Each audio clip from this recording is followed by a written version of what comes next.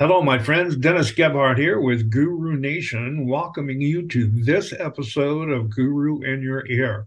Today is a real exciting day for me because I have not only a fellow professional that I have tons of respect for, but what I consider a friend who has really traveled a similar pathway that I have in my career.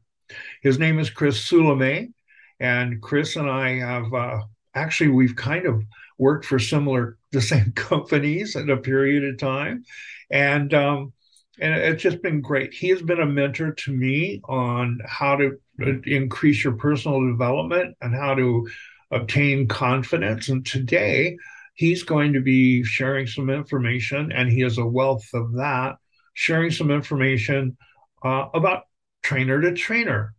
So, Chris, welcome. How are you, my friend?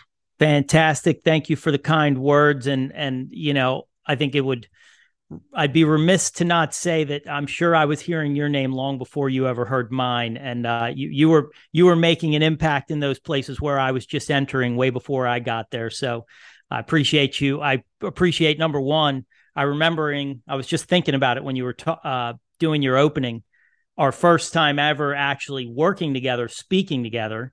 And that was a great experience for me. And it's just been really cool to kind of watch your journey. And, not to say that you pioneered stepping out of corporate education into independent education, because obviously people have been doing that.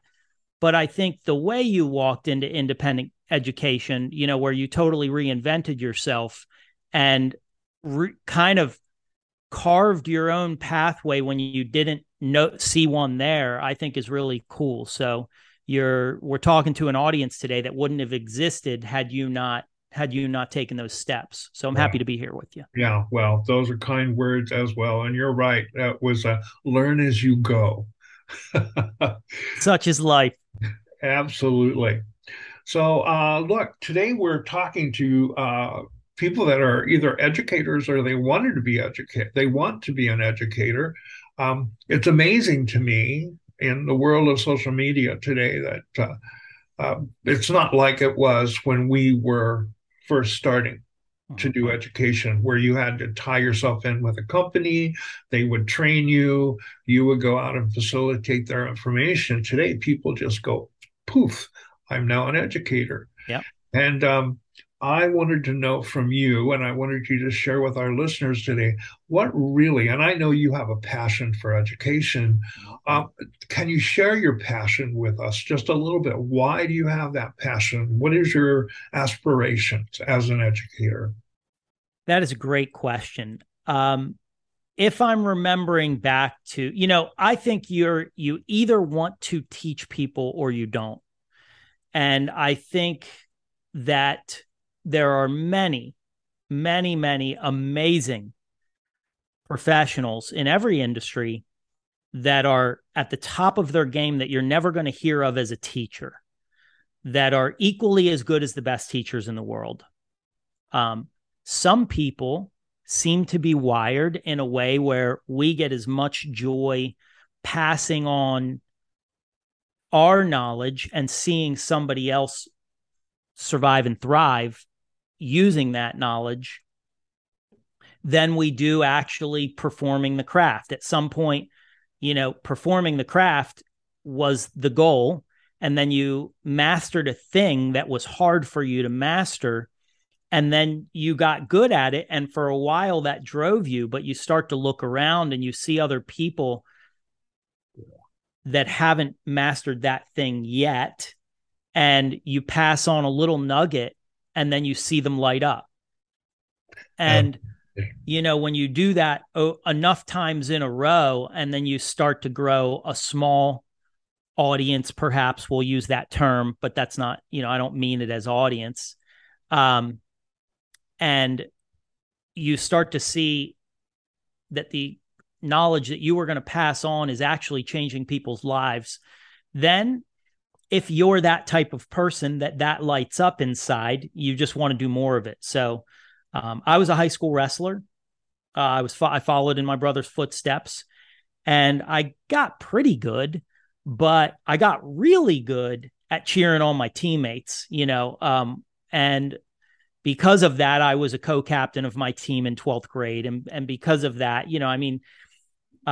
my wrestling high school career flourished, but it, if I remember back to my greatest memories, it was when our team would have a win and, we could all celebrate that together. And so I think, that's always stuck with me. I always wanted to show somebody a skill almost immediately after I learned it. Can be a little annoying if you're my sisters. Yes, I think it's very valid what you're saying, and you're right. There are those who are passionate about that, and they love the fact of watching someone gain confidence. I mean, Yeah, that is like the most rewarding thing you can watch is to see someone grow. that Um, is very well put. yeah, my mentor used to always say, he say, "I can't wait to see what better looks like on you." And so, so I always struggled to always be better so that he could see what that looked like. So That's awesome. great, great information. All right, let me go to my next question. Can I add one piece? Sure. If you are somebody that feels that calling to teach, then you should teach at every opportunity you get. So even if you're not skilled at it yet, don't allow that to keep you from, taking those actions, because practice makes progress. And if you have that in you and you want to deliver that information and you have something that's helpful to somebody, don't keep it in. Yeah. Well, which leads me to my next question. Oh, that's perfect segue. What challenges do you think, as an educator, that we face? I mean, someone says, "Okay, I do great here, or I'm skilled at this one behavior. Now I want to take it and I want to teach it." What kind of challenges are in front of them to get to that level to where they can teach it successfully? There are a lot of challenges that come with walking into, the footsteps of an educator teacher. The first one is your internal voice. Almost every educator that I know that I've talked with about this have all admitted to imposter syndrome in the beginning, admitted to, you see your mentor, let's say on stage or nowadays on social media, perhaps. And when you're seeing them, if they've developed, they're at the top of their game. So you didn't get to see all of the silent times where they were super nervous before they created that post or super nervous before they walked onto stage. And when people ask me how long until I wasn't nervous, it was 5 years.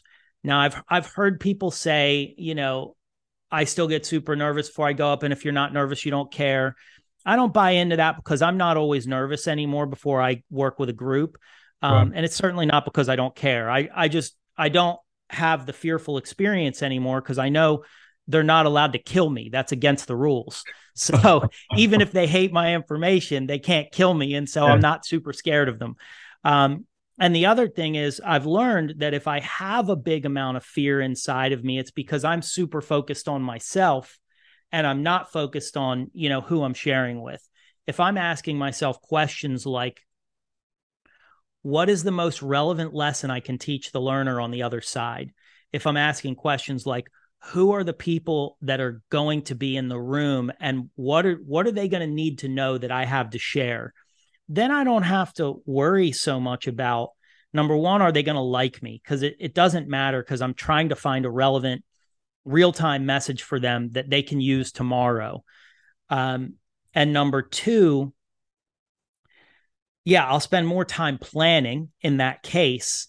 And, once you start to deliver your message, if you're live with somebody, you're going to see them either gaining that experience and enjoying it, or maybe you were flat that day, which happens. And you're going to be able to take that back to the drawing board and go back and find out what works, what didn't work. But Right. getting over that fear monster, dude, that's the biggest thing. The second thing I would say is this. I want to just add one more piece. Um, I've worked with education teams, and then I transferred over and became a technical director at Kuhn Hair Cosmetics. And then I worked at Living Proof as a US and Canada education manager there. And I worked with both pretty large education teams. Right. And in that position, you get to be the decider of who does and doesn't get to do things, who does and doesn't get to teach yet.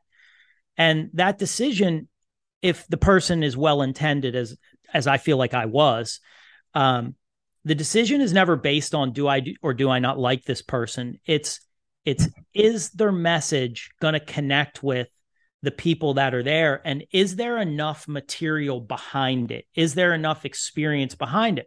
So I might say to a young educator who wants to have 300,000 followers now, like Jacob Kahn does, or other people, they might say, I want to be on stage, or I want to have 300,000 followers. And I say back to them, like, what would you tell them?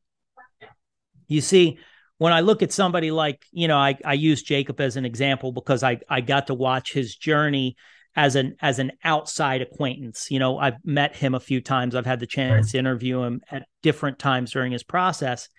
And I happened to be in a room with him and a small conversation with Shannon King and a couple of others the day that he had crossed 20,000 followers on Instagram. And he was lit up like a Christmas tree. He was super excited. And I could see that he had a passion to share information. Yes. But had he had the audience that he has now back doing the content he was doing then, I don't believe he would have held that audience. Over time, he has developed his content, developed his message, developed his personal brand. So when the rain came, he had an umbrella. He was ready for the storm. And that's, when I'm talking to a young educator, I go, I want you to, over the next year, get really clear about what your message is and what field you want to play on.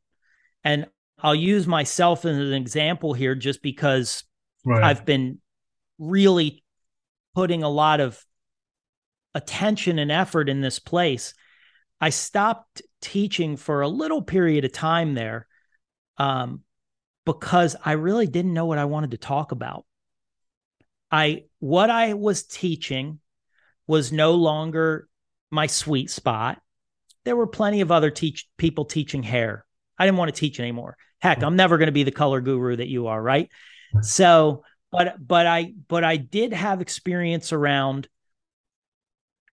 having a plateau, having a failure, and realizing that I spent more time as a person than I did as a professional.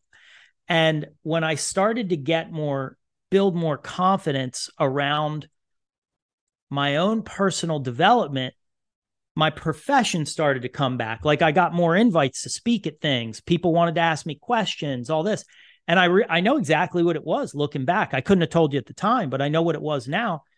I got super clear about my message and where I want to spend that time. So if you as an educator can get super clear about what you're doing, and again, Dennis, you're a great example of this. The color, is it Guru Nation? Color Nation? Yeah, Guru Nation. Yes, right? But like the fact that you're a hair color expert / chemist, / years of experience behind the chair puts you right in a place to and you're passionate about it, to teach that message. Well, once you're passionate about a thing, you have expertise and experience around it, then people will listen to you. Now what you do is you put that message in order. You start to, here's something simple you can do. Identify the topic you want to teach on, and then make a list of all of the little subtopics that live in there and prioritize those as which are the most important, right? Maybe put them in levels of importance on in numerical order. Right. and then start to teach those things and then see how it feels coming out. Yeah.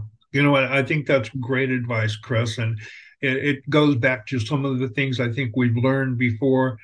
When we learn new information and we're not comfortable with it, we've not grown in confidence. That's right. It's not part of us. And we go out and we try to teach or facilitate that information, we all stumble. I can Yep. remember back in the Redkin days when we Yep. first learned about outcome, back Yep. all of those things, Yep. and how we stumbled through that because it Yep. wasn't ours. We didn't have ownership of it. That's right.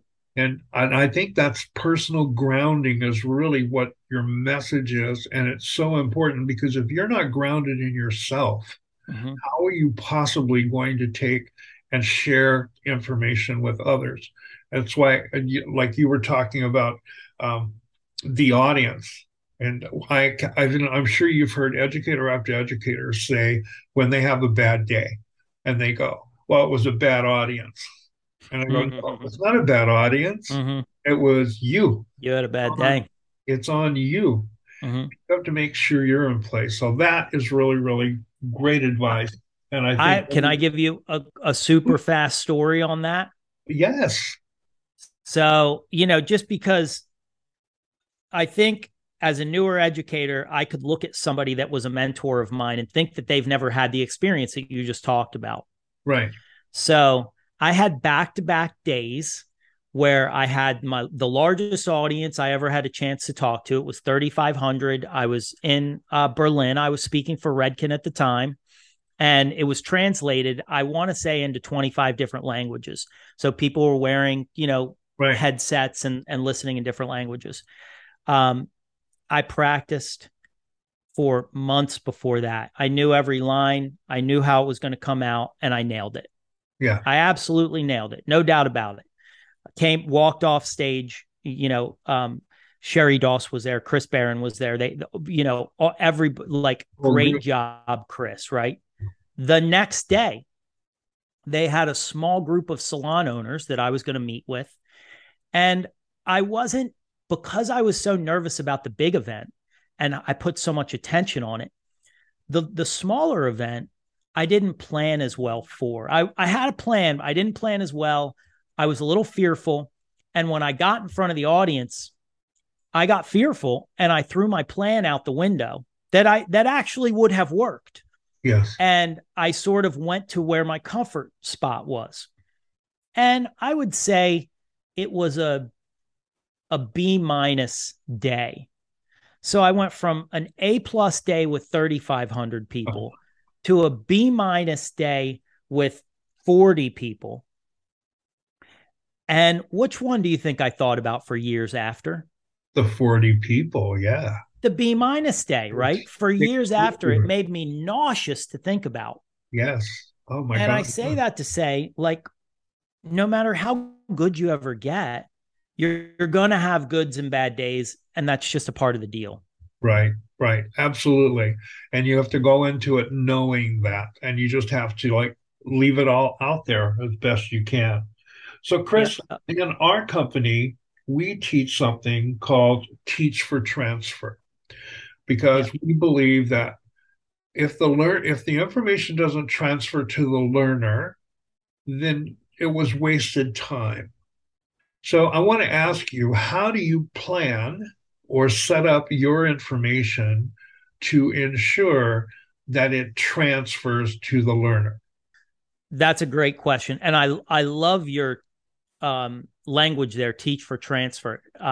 I'm going to keep that in the back of my mind as I'm working through things now from here on out, because that's exactly what you're trying to do. It's pretty common knowledge nowadays with the science on adult learning being slightly different than childhood learning, and maybe they're more common than we think. Who knows? But see it, hear it, do it, review it.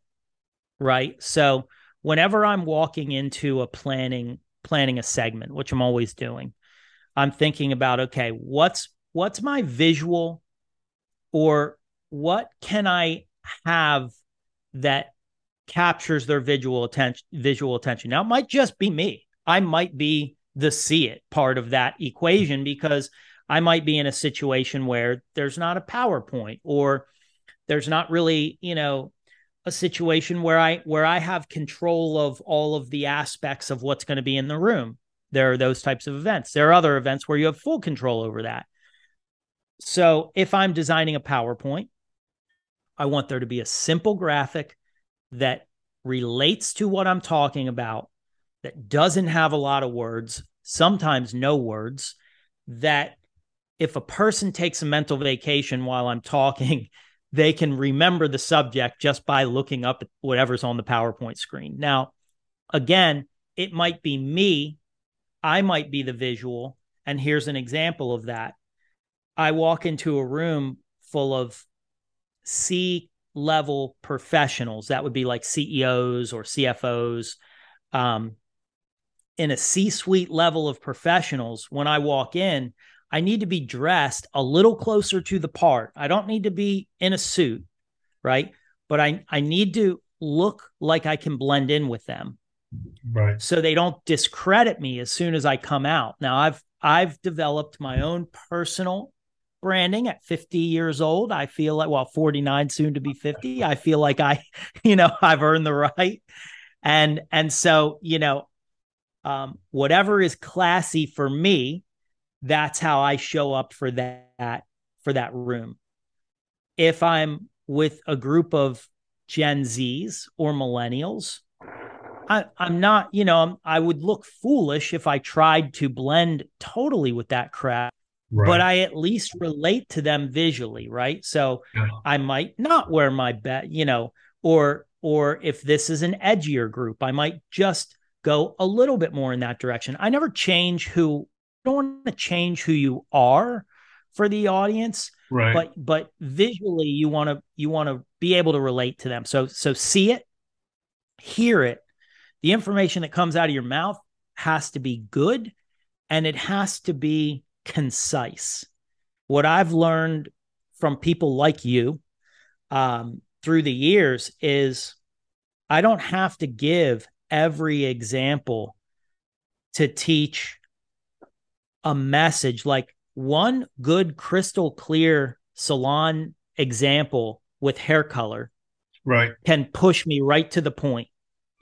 So when I think about the way I'll design a message, I'll go, here's a story that relates to the message. Then here's the lesson. So, and then with the lesson, a tool. So see, hear, do. They have to be able to do something, whether that's take notes or in your case, it's a demonstration. Then they go and do, it's a see do, and then review it.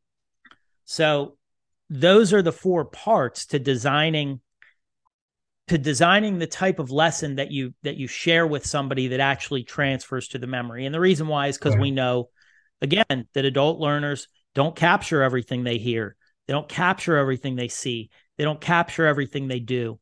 But if you put those things together, they tend to walk away with more.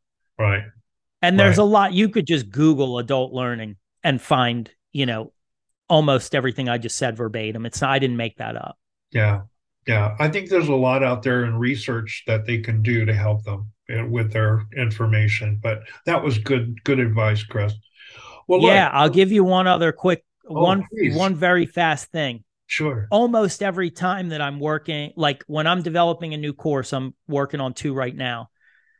Um, I'll go onto YouTube and I'll type in, let's say, for instance, I'm going to do trust building. I'm just making something up. I'll go on YouTube and I'll type in trust building activities for groups. And there's always something really cool there that you can use. So you don't have to reinvent the wheel. Well, good. Good. No, that you know what? This has been really interesting. You've given some really great information.